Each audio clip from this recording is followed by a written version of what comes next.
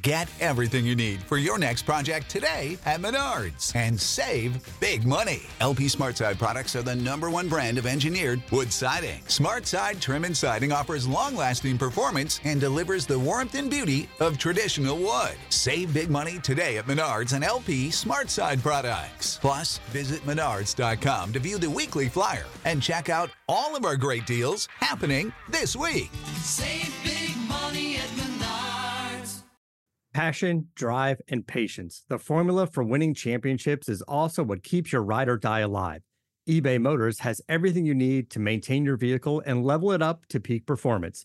Superchargers, roof racks, exhaust kits, LED headlights, and more.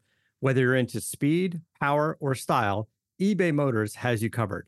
With over 122 million parts for your #1 ride or die, you'll always find exactly what you're looking for. And with eBay Guaranteed Fit, your part is guaranteed to fit your ride every time or your money back. Because with eBay Motors, you're burning rubber, not cash. With all the parts you need at the prices you want, it's easy to make your car the MVP and bring home huge wins. Keep your ride or die alive at ebaymotors.com. Eligible items only. Exclusions apply. See ebaymotors.com. If you haven't heard about Anchor, it's the easiest way to make a podcast. Let me explain. First, it's free. How much better does it get? Second, there's creation tools that allow you to record and edit your podcast right from your phone or computer. Third, Anchor will distribute your podcast for you so it can be heard on Spotify, Apple Podcasts, and wherever your audience is tuning in, your podcast will be there. Fourth, you can make money from your podcast with no minimum listenership. Look at us. We have less than 100 listeners per episode, yet we still make money on ads. Granted, it's not a lot, but we still make money. And finally, it's everything you need to make a podcast in one place. So, download the free Anchor app or go to anchor.fm. That's Anchor, the thing you throw off your boat, .fm to get started.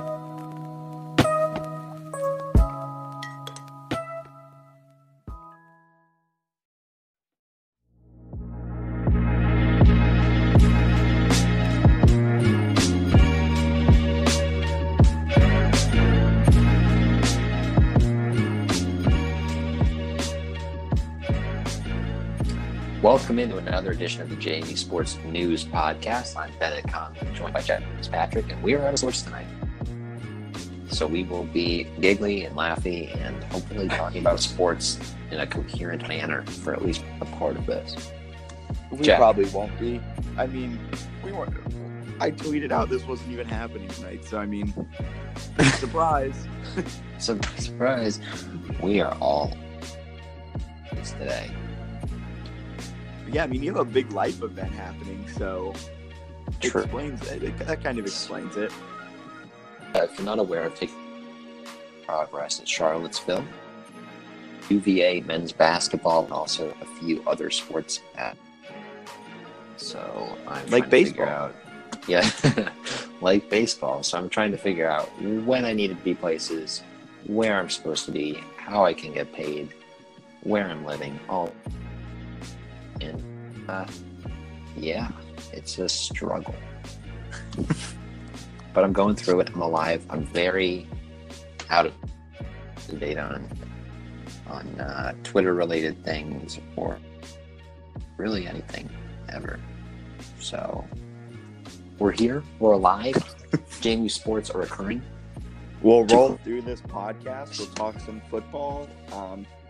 Still haven't really watched the Olympic sports much this fall season, if I'm being completely transparent.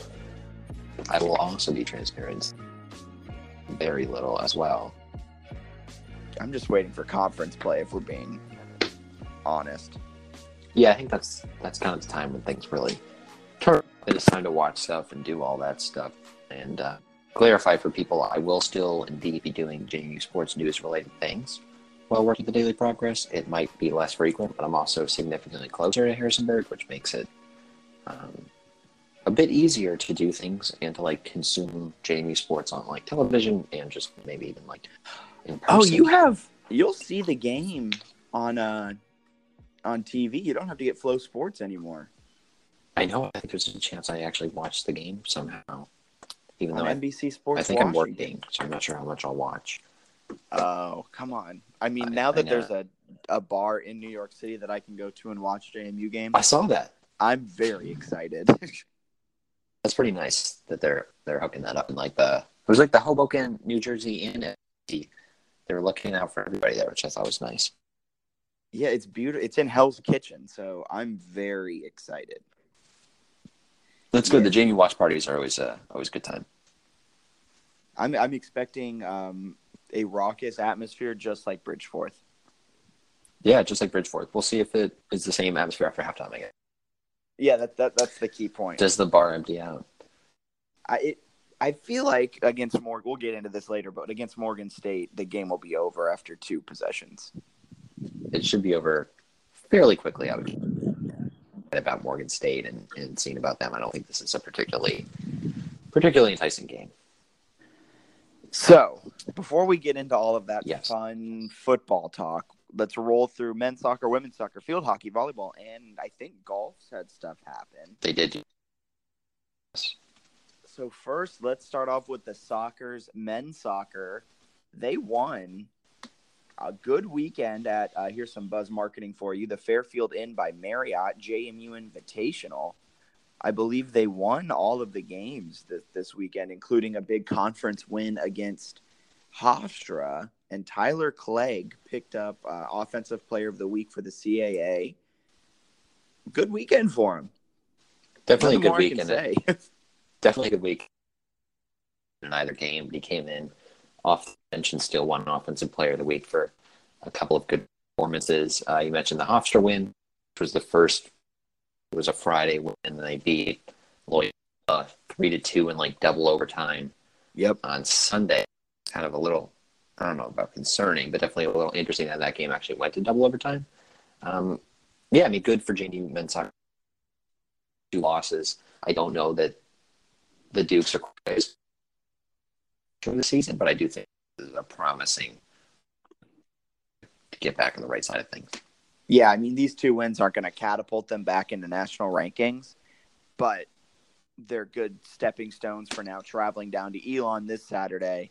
And then, a week from today, they'll be playing Wake Forest at JMU. And I put it in our outline. That's the measuring stick, I think, for this team coming up is circling that Wake Forest game, number 1 team in the country. How well do you play in that game, I think, is kind of where we can learn just how good is this team compared to last year's team.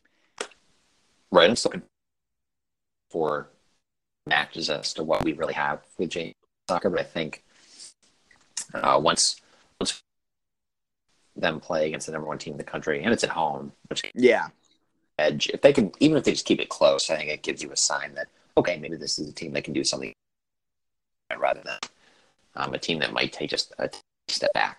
Yeah, I think a 3-1 loss, put up a goal, and maybe even if it's 2-1 for an extended period of the game, I think that's a good loss. As weird as that sounds, that's a good loss. Yeah, I think with some of the JMU athletic programs, there are moral victories, right? When you're playing against really good out of conference, I think keeping it close is a big. Soccer is probably one of the programs that doesn't take as many just because of last season, but I still think if they can keep it close with Wake Forest, that's a good building block. Yeah, and another game I'm kind of circling on this. Looking ahead to October 15th, they're actually going to travel to Charlottesville, Virginia to take on UVA. You might have a little bit of stuff to do with that game. Yeah, maybe I'll be covering that one. I know I'll definitely be on the JMU men's basketball when they come to UVA, so that'll be an interesting one to. I know that's 2 games into the season. I think for both. I think Charlotte or something like that, and then UVA's got Syracuse. But that'll be an interesting one to keep an eye on. Teams have played each other in the last few years. Ball plays sometimes, so a lot of UVA JMU action. It's going to be exciting. Moving from men's to women's, tough schedule continues to be tough. I think they've dropped their last 5 now. As I'm checking to double check. I think it's 4 straight. believe 1-5, and then 4 straight. Yeah, yep, you're right, because they won against St. John. Yep. Drop to Georgetown, and then drop to Penn State. They've not fared too well against ranked opponents this season. Combined They struggled. losing 10-5. Yeah, the Washington State one was the real bad one. They actually were Yeah. competitive than I expected against Penn State. I think they scored like a minute into the match or something crazy. Held the lead until right around the 40 mark, and then gave up a couple goals there in like a 10-minute span to eventually lose 2-1. But on the road against Penn State to lead for either the entire first half or at least most of it, I think that's a good building block for them. The St. Joseph's game is one they probably could have been. So what? The overtime loss to Seattle. I mean, they're 1-5, but they could be 3-3 maybe if they were a couple of those. So I wouldn't overreact to it. We saw last year they started very similarly in non-conference. I think that they're probably going to struggle a little bit in the next 4 non-conference games before really rallying in CAA play. Yeah, and you said it last week. There's really no downside to scheduling a tough out-of-conference slate like women's soccer does, like volleyball does. It can only help you in the end.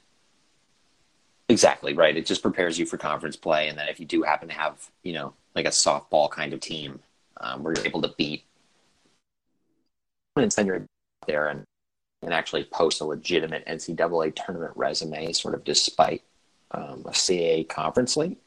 Yeah. So, I think there are some positives to that. And what's next? Field hockey. I was one ahead. I was going to volleyball. That's why I mentioned volleyball. Tried to have that good segue, but shot myself in the foot going to field hockey. They're kind of showing signs of life here. 2-2 overall. Lost 3-0 to Ohio State, which was kind of not rough because you've only allowed 3 goals against a ranked opponent, which is fairly certain, but couldn't find cage is it called in field hockey? Yeah. Couldn't find it, and then they go and beat Georgetown. So still at 500. Signs of life here for field hockey. Definitely. Too many impossible games left up for Maryland on the road on Sunday. So that one you could probably pencil in. How they play against American on Friday will be sort of telling. That's a winnable contest there. If they can just continue playing well against unranked foes, I think that's a big deal. That's something that you do. I do think it's a better. I don't think it's like an NCAA tournament team or anything like that. At least at this point in the season, better team than last year, and they will be coming to Charlottesville in mid-September. Ooh, circle that one. Be there, folks. I expect you to go to all of these games when JMU comes to Charlottesville, just so you can come onto the podcast and give your in-person eye test. That would be helpful to everyone. Because right now, when it comes to Olympic sports, I think now that neither one of us are at JMU, and I'm not working the games seeing it firsthand, and you're not working the games seeing it firsthand, I think our lack of watching is kind of starting to show through here. Yes. We did have a nice stretch last year where I was tuning into it, but obviously in person and live. That was helpful. It's to tell with these teams when you're not watching them in person, so we're giving our best foot forward here. But it's really hard to interpret a box score and act like you know a team, Yeah, and also when so many of them, like right now, the next game you can watch of JMU's for volleyball will be a Facebook Live. I mean, they have an ESPN Plus game against Florida here in 3 days. But if you don't want to pay or a JMU run broadcast, that's not until September 28th. So a lot of these sports also just don't have the coverage as other sports. Right, and that's sort of part of the reason we even just news is just at least people. But yeah, in terms of video coverage, and, media coverage is obviously extremely limited. I can't tell you the last time I read a article.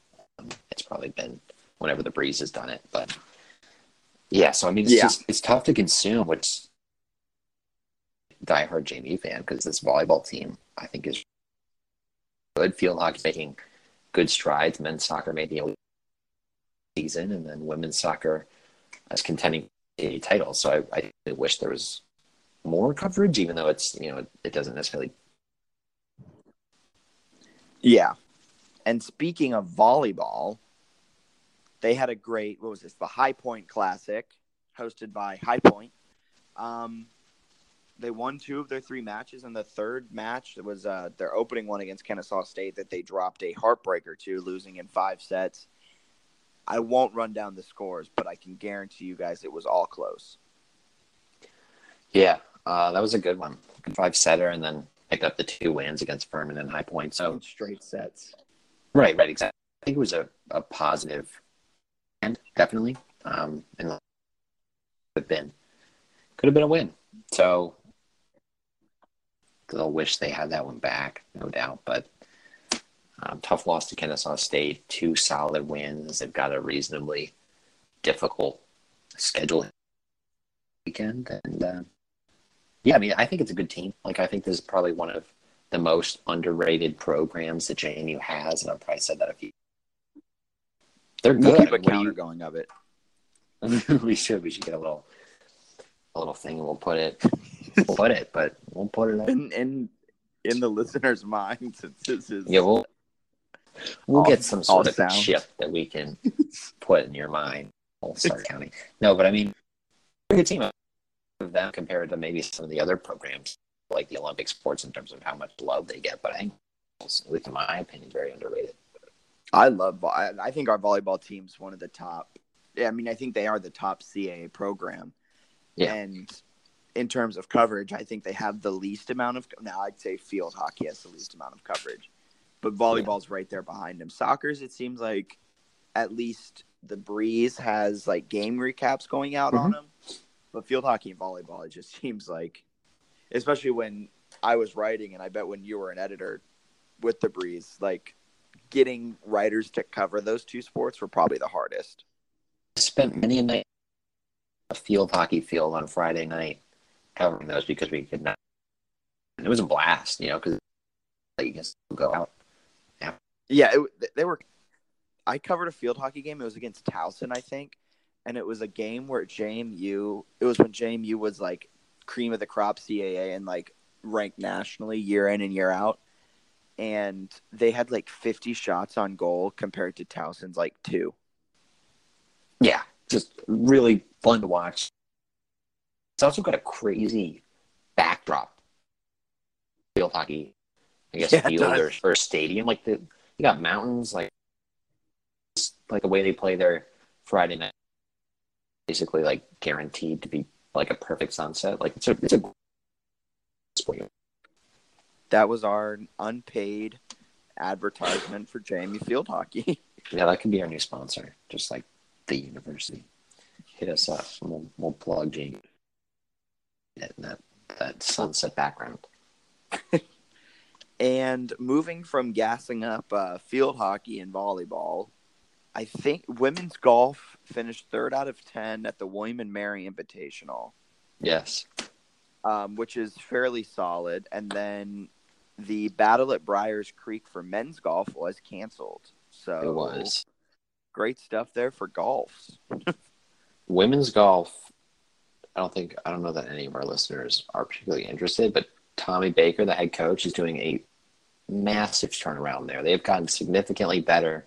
They have young players that are really good in high school, so it interests me a bit. But they're legit, and he's done a lot of really good things there. I remember they just weren't good like throughout my years there, and just didn't really improve, really. They kind of just stayed the same, and not that the individual players didn't. I think they definitely made strides like with their game. Just like as a team, they never really pieced it together. So to see them last year, they had like 2 or 3 match play wins, and now they're getting 3rd in the first fall tournament here. Their program, which is really cool because you look at some of the best golf programs in the country, they're mostly like in the South, but JMU's they've got it's a good place to play golf. I think Lakeside is like where they play a lot of golf. It's a nice course. Yes, golf program, the women's golf program is actually becoming slightly competitive. And I know that most people listening probably don't care, but Tommy Baker is doing a very great job as head coach. You know, I will second everything you just said. Love it. For the main fact that I don't follow golf at all at JMU, and I hardly follow the PGA Tour and like professional golf. So I'll let you have that opinion, and I will second it, and I will defend that if any listener wants to argue it. Love it. If anybody wants to take us out to play golf, I would love to play golf. It's fun. So if anybody wants to take us out in the Harrisonburg area, let us know. Or Hoboken. If you just want to take Charlottesville. Really? Or just name it. We'll find a way to get to you. We will do that. We will make it work. Going off of all of that, man, it's been a weird beginning of this one. It's just struggle with podcast. My life is in shambles. Normally, after we finish recording, there's some applause and we pat each other on the back. I think after this one, we'll kind of just be putting up question marks. This is a very interesting podcast. Like, I think we're doing this podcast today, and then I was like, yeah, I guess. I think it's also an hour later than we normally record. That's true. And complete side tangent here. Today, my landlord was replacing the boilers for the unit, and he said that I had to be out of the unit starting at 10. So I was out just walking around Hoboken and going into coffee shops from 10 to like 1 or 2 today. So I was just walking, and so I'm really out of it now. I was moving in temporarily to a friend's apartment here in Charlottesville. And as I spent about 40 minutes before moving in where I was sifting through Craigslist looking for like a potential permanent home in a gas station parking lot. So what gas station? What buzz marketing are we going to get? It was a BP, and it was, I'm not going to lie, an iffy BP. Oh, I thought you said a BT. A BP. Interesting choice of British Petroleum. It was ridiculous. It was just like, it wasn't set up well. The way you had to pull in, and like everyone was blocking everyone. Oh, it was one of those. It was just like way too crammed. And it's like, why did you put a gas station here? But I got gas, and some kind elderly woman behind me was not mad that I filled up like 15 gallons as I was blocking one wide open spot because I like got it in the second of the two. It is what it is. We are what we are. You know what it is else too? We're transition. I don't even know where it's going. JMU football against St. Francis. I'm not even going to question the logic. I love it. Perfect transition. I only watched like the first couple of series, and then I left. And yeah, I really didn't watch this game a lot. I've seen a lot about red zone struggles, and what really surprised me in the game was Solomon Van Horst getting a majority of the carries, and Percy. I didn't see Percy play during the first quarter.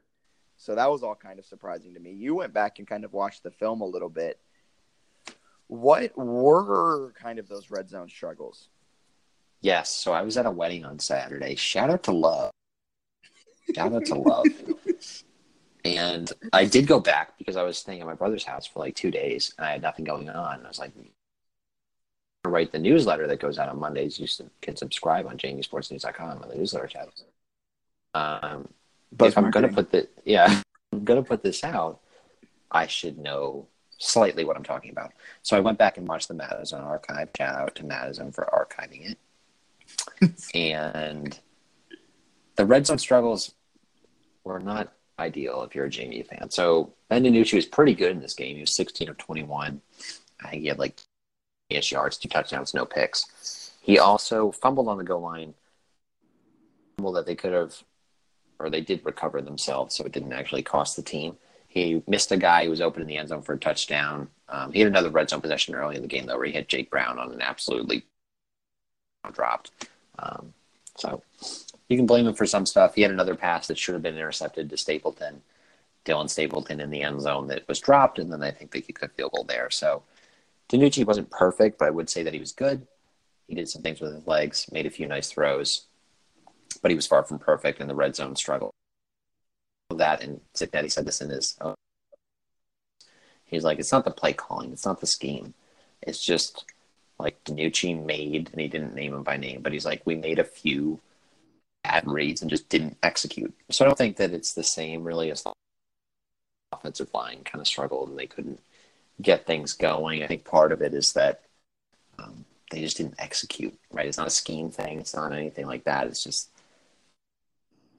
few missed throws, and he also had a play where he missed a read. Probably could have given it to the back, and the one he pulled and fumbled, and it would have been like an easy touchdown. So I think they'll get that cleaned up, in my opinion. I wouldn't freak out too much, but I think spoiled from like 84-7 victories where you see 40 wrong. It's like nothing. Just breathe. Take your sold at Bridgeport and just enjoy the game. Like, it's okay. We're 2 weeks in. I do think we kind of sold St. Francis short. I mean, yes. They weren't good on offense, but like defensively, they were. I think, at least for myself, I think they were better than what I expected, and they were better than what the first drive indicated. Because when you watch that first drive of the game, like, it was gaping holes, and Van Horst, like, I'm pretty sure got 50 of his 86 yards on that first drive. Like, so I think based off of all of that, and going into the game thinking St. Francis is going to be another non-conference 80-7 win. When it was 44-7, you kind of step back and you're like, wait a second.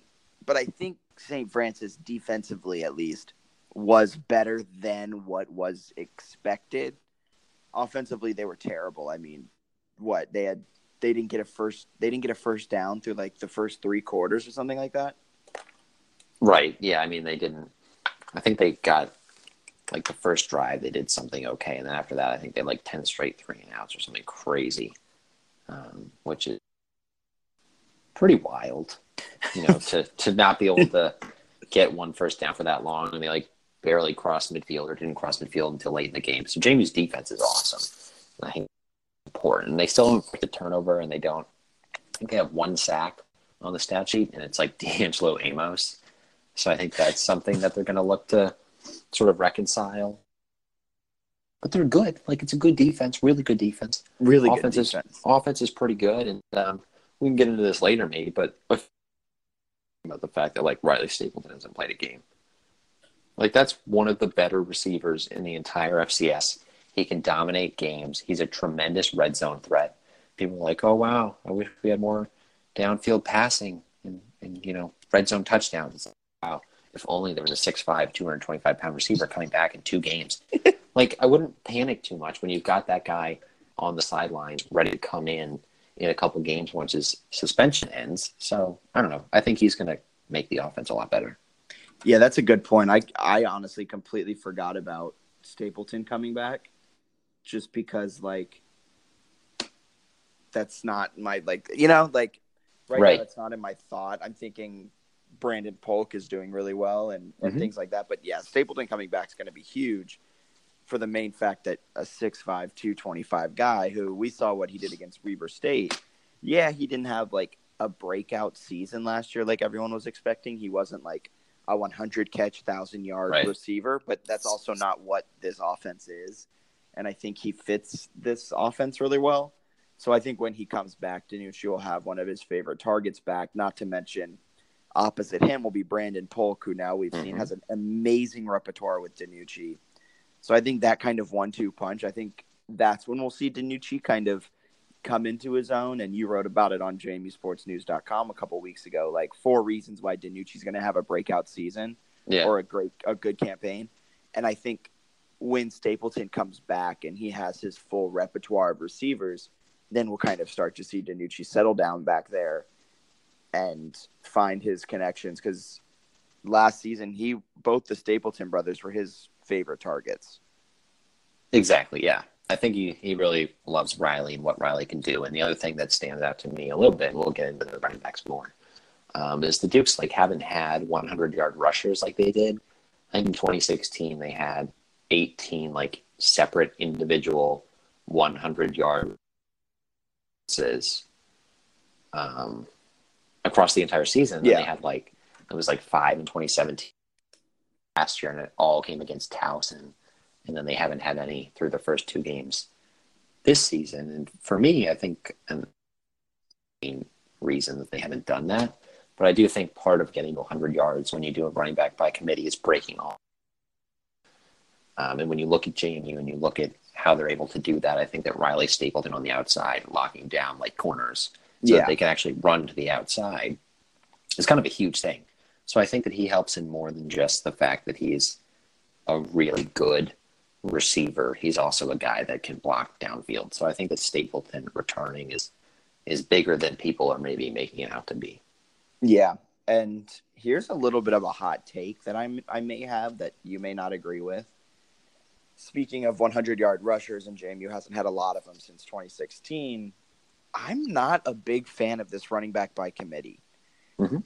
I really think it kind of messes with timing and patterns and not consistency, but what's that word? Momentum almost with a running back. Yeah. If you keep pulling him in and out, Van Horst is a great number one.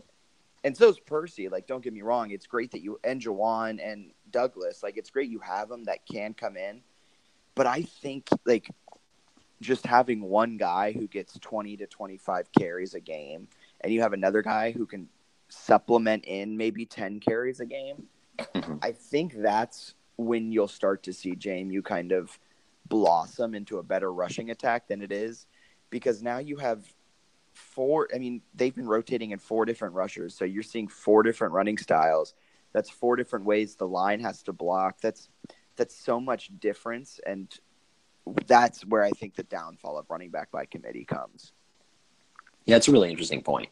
And they talked about it on the JMU Sports blog podcast today as well. And I'll give them a shout out. I thought they made a lot of really good points today, and not just because they gave me a kind shout out at the beginning of the podcast.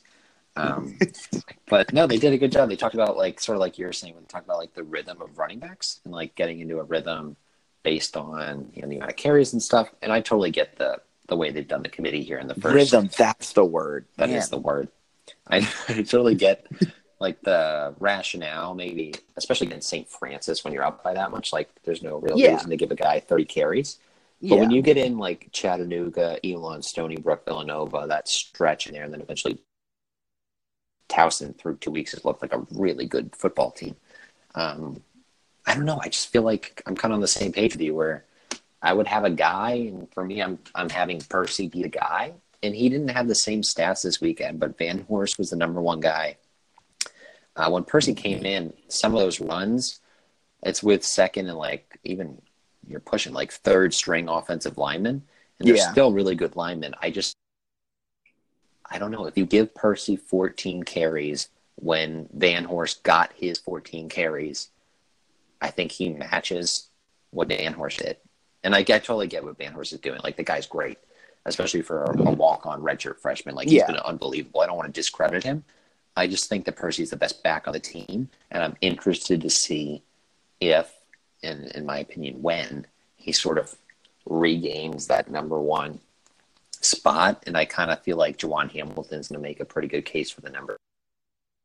And Van Horst is going to be maybe the third guy. And I think it's more like 1A, 1B, 1C rather than 1. Yeah. I do think that Percy, just given what he's done his entire career, the same with Hamilton. He was unbelievable at UCF. He was the starter. Freshman. Right. I don't know. For an undefeated UCF team, we forget how good Jawan Hamilton is. Really good football player. And I think that when you look at what Van Horst has done, he's really good. Hits the holes fast, bounces off than you would expect for his size. They're all good backs. But I'm still interested to see 25 carries, and he's the feature back. What does he do? And I hope we get to find out. But the way Van Horst is playing, it's also really hard to say and make a legitimate case that he shouldn't be the guy who gets the first touches.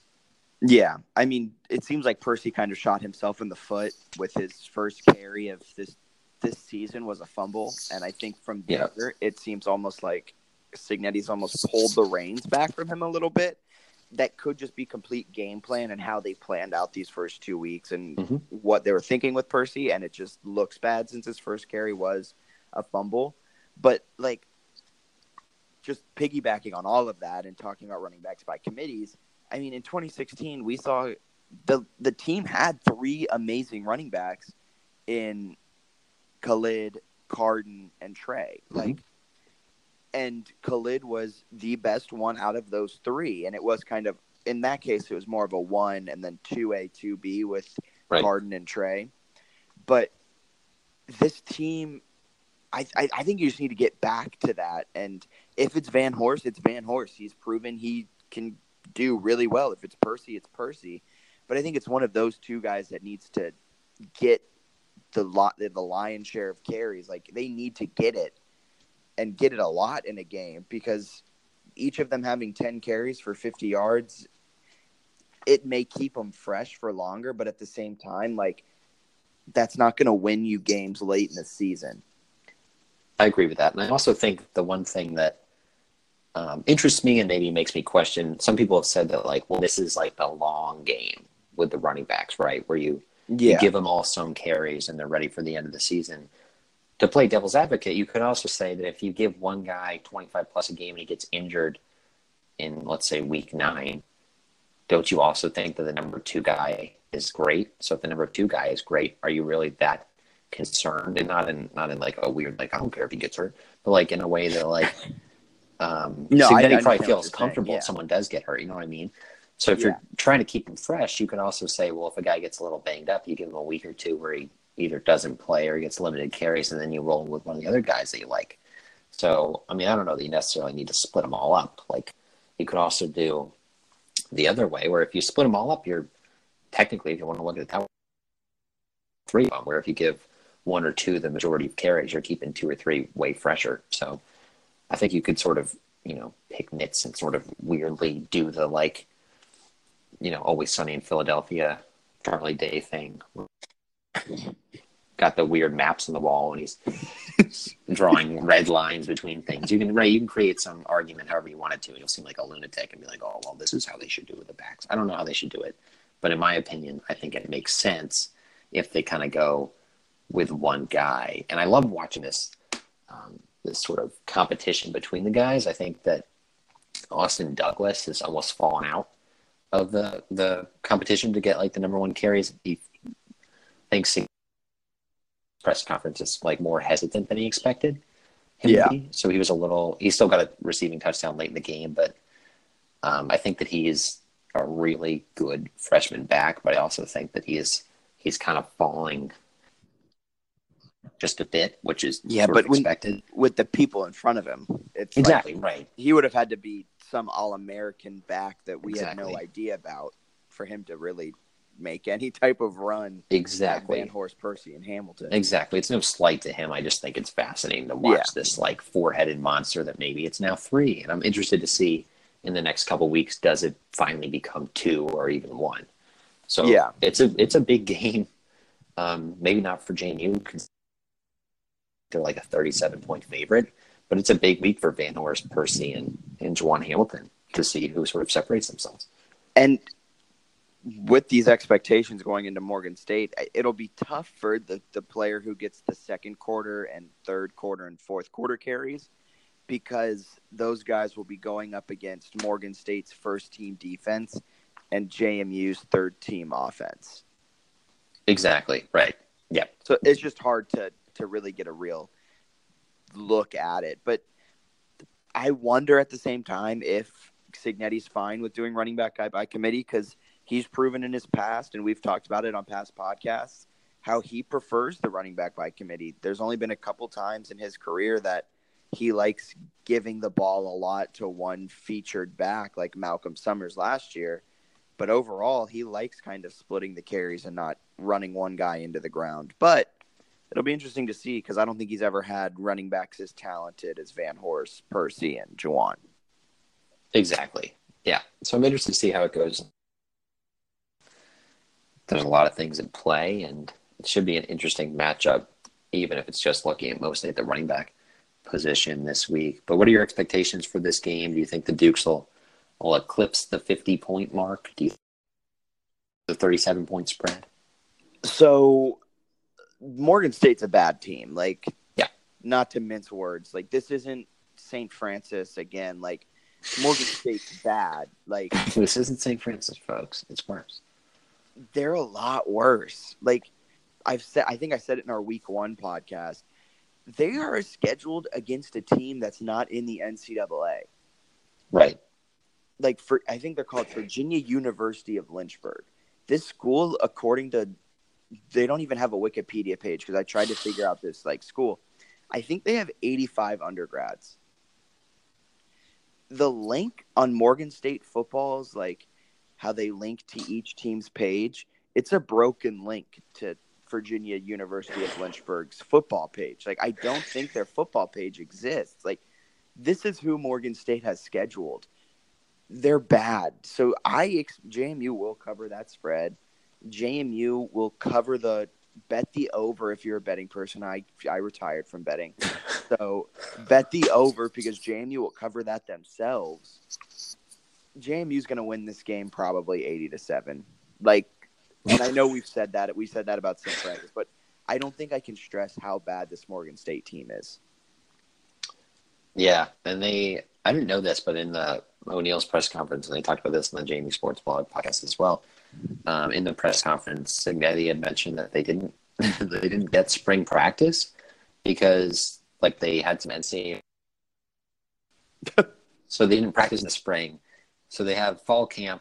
They opened the season on August 29th against Bowl School, and they lost 46-3. They took a week off, or they had their They bye haven't week played in 16 days. Yeah, they had 16 days to stuff figured out. But I mentioned sports news too, where I was it's definitely beneficial for Morgan State to have those 16 days to work on fundamentals and all that. On the other hand, you can't. There's nobody on Morgan State's roster for the most can simulate JMU's speed. So you could give them 4 months if they wanted. I don't think it really matters too much when you differential. I mean, it's major slight to Morgan State. And JMU is a very high level. There's a pretty drastic difference between level FCS and high level FCS. Yeah. I would think JMU probably at least. That's my bet. And I would also say that they do cover the spread. I go at 69 on get to 10. So 50 plus. Yeah. Morgan State last year finished 3-4 in conference. They were, however, ineligible for championship and postseason play. And the teams they beat in conference play were teams like Savannah State, Bethune-Cookman, Delaware. Not Bethune-Cookman. That's not a solid program, but all right. And they beat Delaware State and Norfolk State. Okay, so the Blue really Bloods, good program. Some of the best. Just to put it in context, they beat Delaware State 9-0. That sounds like a fun one to watch. No touchdowns. They did beat NC-A&T. Oh wow, that's a big one. But that was kind of a trap game. NC-A&T went into it thinking this team's going to be trash, and you could tell. I watched the highlights of that game, and Morgan State was playing to win, and NC State was playing for next week type of thing. But yeah, this Morgan State's going to get destroyed. This is going to be a fun game to watch, though. It'll be over in 2 seconds, and if you're in the New York City area, I'm trying to buzz market for this bar now. Got to see what it's called as I type into Facebook. I'm going to procrastinate this as much as I can until I can find the post in JMU Nation. And yeah, come on out to Rattle and Hum West in Hell's Kitchen in New York City. I love that it's West. Is there a Rattle and Hum East that we don't know about? I have a feeling in this event page, someone's going to be like, I'm at Rattle and Hum East. Where's this one? I hope that comes up. Yeah. All right, so Morgan State, they're bad. We think JMU will win. I have a question for you. Oh, And I don't know. here we go. I don't know if you saw this Twitter. I don't know if debate's even the right word, but or how familiar you are with like the Stats FCS poll. Oh, is this the one with someone getting upset that Lawrence Smith is a voter? Yeah, I wanted to hear your take on whether, and I'll give mine after, but whether or not like fans that are basically, I mean, like Lawrence is obviously an admitted fan, and he'll say as much. Like whether fans open to have a vote in the Stats FCS Top 25 poll. My opinion on it before I read this debate was kind of like, well, yeah, he's a voter. Like, yeah, he's an admitted fan, but he's a voter too. Like, okay, it doesn't really bother me that much. Mm-hmm. But someone made a point in it that kind of supported Lawrence even more, and it said, I would prefer him who is tapped into FCS culture and is tapped into FCS teams and follows along with what all of the FCS is doing to make a vote more than I would prefer a beat writer or an SID to put in a vote who isn't paying attention to the rest of the league, who only cares about like that team's game, like whoever they're writing for, covering for that game, and they're not paying attention to the country. So I like that Lawrence has a vote for that. I also like the fact that he's very transparent with his vote. Mm-hmm. If he was guarded and he was like, well, I voted JMU for 1 through 25, like then I'd have a problem. But he's very transparent with it. He shows off what he voted each week, and it's not like he does JMU number 1 each week, even after a big loss. Like he represents what happened with JMU. He'll adjust them. I really can't think of words, but he'll adjust them depending on how they played. So I don't mind it. An admitted fan being a Stats FCS voter. I think that for me, there's like two trains of thought, right? So you got the one that's like, if the Stats FCS poll wants to be as legitimate as like the AP Top 25 poll for the FBS, in no way or any form should a fan have a vote. Yes. If an Alabama fan had a vote, everyone would be like, what the hell? But we're in FCS football. And that's the point. That's the point that like Joshua Swanson was trying to make, I think, even though he was rather rude about it. I think the point he was trying to make was that, I mean, he kind of went out of nowhere and like called him out. But the point he was trying to make was definitely like, if this was an FBS poll, and he's not wrong, if this was an FBS poll, you would never have a fan voting. I totally get that. And my other train of thought is like the issue with the Stats FCS Top 25 poll is not Lawrence Smith. Like it's not the fans voting. The issue is that there are lots of people in that poll who FCS games and then like have to concoct some random vote. That's the main concern with it. The thing that I would say is like when you're the FCS, like the Stats FCS Top 25 poll really doesn't play much, if of any factor, in like the position. Like I think there might be some like bias just by them looking at it, but I don't think it's one of the credentials, if I'm not mistaken. I think the coaches poll maybe is one that's allowed to be considered, but I don't think the Stats FCS poll is actually considered by the playoff committee. So for me, like when you're the FCS and you have not little reputation, but it's significantly lowered reputation as football, really. I think that it's a good thing to have voters like Lawrence posting their ballot every week and generating discussion on the FCS. Like, if nothing else, people are talking about the subdivision. Yeah. So I think that's a big deal for me is like, if they want to be the AP poll for the FBS and they want to be super serious about it, then yeah, get rid of the fans. If I don't know that makes any sense for what the FCS is, what the poll currently is, or any of those things. So for me, I'm fine with it just because he watches football and into his decisions and then shows his work, which is, more than like 90% of the voters in that poll. So I don't have an issue with it, although I do understand like where Josh Swanson was coming from when he's saying that, yeah, maybe it doesn't make sense if we're trying to be this very serious. Just don't know that the Stats FCS Top 25 poll is a very serious poll. Yeah. And the poll, and I know that like Hero Sports has done some stuff where they've talked about like, the importance of the poll and that it does mean something. And I think it does, but I don't know that the fans who currently have a vote are actually hurting the poll at all. Yeah, and I really just think the fact that he's so like transparent with it, Right. and that he's so tapped into all of the FCS, because he's the FCS fans patient nation like Facebook like admin, and so like he cares about like the integrity of the FCS, and he doesn't just go in and put JMU number one after a big time loss. Like, Exactly. I don't know. Exactly. I think that's important. And I would argue, I mean, you can make an argument that like FCS Fans Nation is basically at this point almost like a media outlet. I mean, they don't have necessarily like the quality of writing. It's like a Hero Sports. I don't want to necessarily say that, but they put out good content, a lot of really good discussion among a lot of JMU, I mean, not JMU fans, but just FCS fans in general in their Facebook group. A lot of good things. So I think having them represented in a poll like Stats FCS isn't necessarily a bad thing. Is what Stats wants to do with the poll. If they want to make it super legitimate, then sure. It'd be something that's fairly accurate and fun, then why would you possibly remove him? I think there was an element there where, and I don't know how long Josh beat, but he was waiting until he put JMU at number, which I think this might have been the first time he's actually ever done that.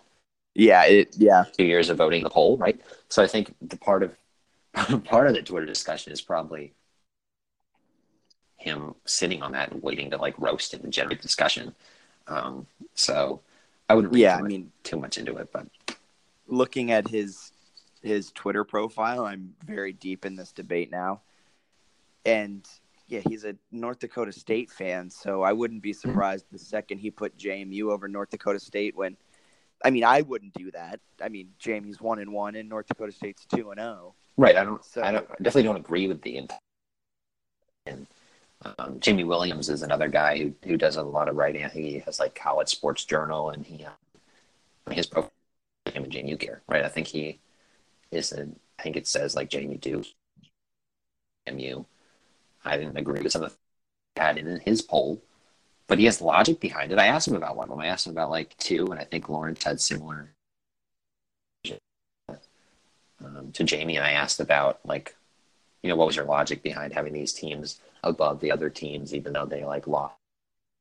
And he's like, I think, if they played on a neutral field or whatever, 7 times, based off of or just what he's seen on the field. And I'm not going to argue with that. Like, if he's watched them and he has a legitimate case for it, doesn't affect the playoff seeding, who cares? Yeah.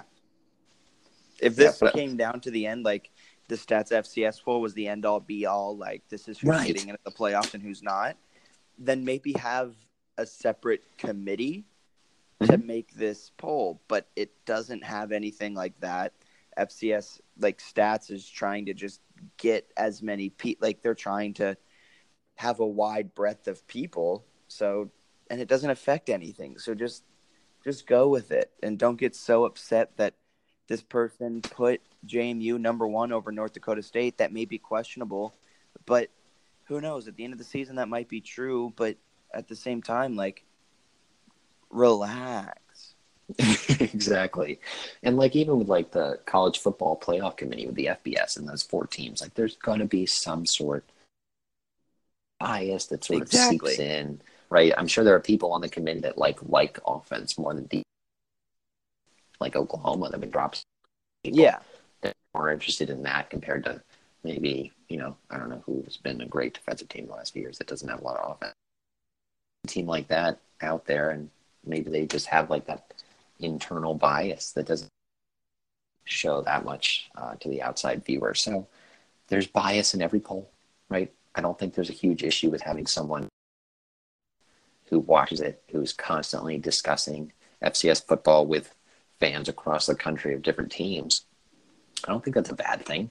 And I think if you're Stats FCS, I think if you're Hero Sports, and you should embrace FCS Fans Nation. Like, it's a legitimate group that helps make the FCS seem at least in my opinion, like more credible, and just like there's a lot of fan engagement going on. I think that's important for a subdivision that often gets overlooked. Hero Sports or Stats FCS, like, you know, you're trying to pay the bills, and you kind of want the FCS to be as legitimate as humanly possible. And I think that FCS Fans Nation helps with the credibility of just the entire subdivision just by having people talk about it. Yeah, and now we're talking about it to our 60 listeners. Exactly. So I would say that we're playing a huge role. The FCS would be.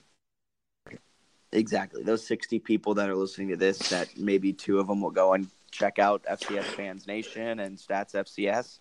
You're welcome. Huge job by us. But yeah, I just wanted to bring it up to get your take. So it's nice, I guess, that we're on the same part there with how that works. I thought it was an interesting discussion. I don't know about you, but I'm a big fan of the FCS debates on Twitter. I love FCS fans. It's one of my favorite things.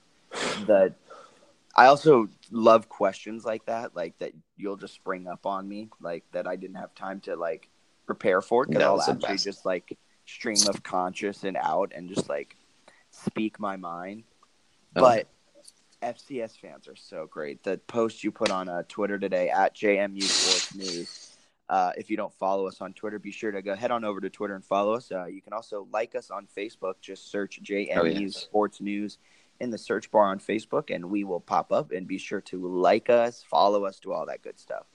But that tweet where it was a JMU fan on JMU football's Facebook. I was absolutely cracking up. They posted just like a game recap, and somebody was like, they responded like, I wish we were too good. It was like all caps. I actually found it. It's all caps. It says, why are we still playing in Division 1 AA? We should be in Division 1A, preferably the ACC. There's so many things wrong with that. Like, one, the fact that he calls it the outdated 1A and 1 AA. Right.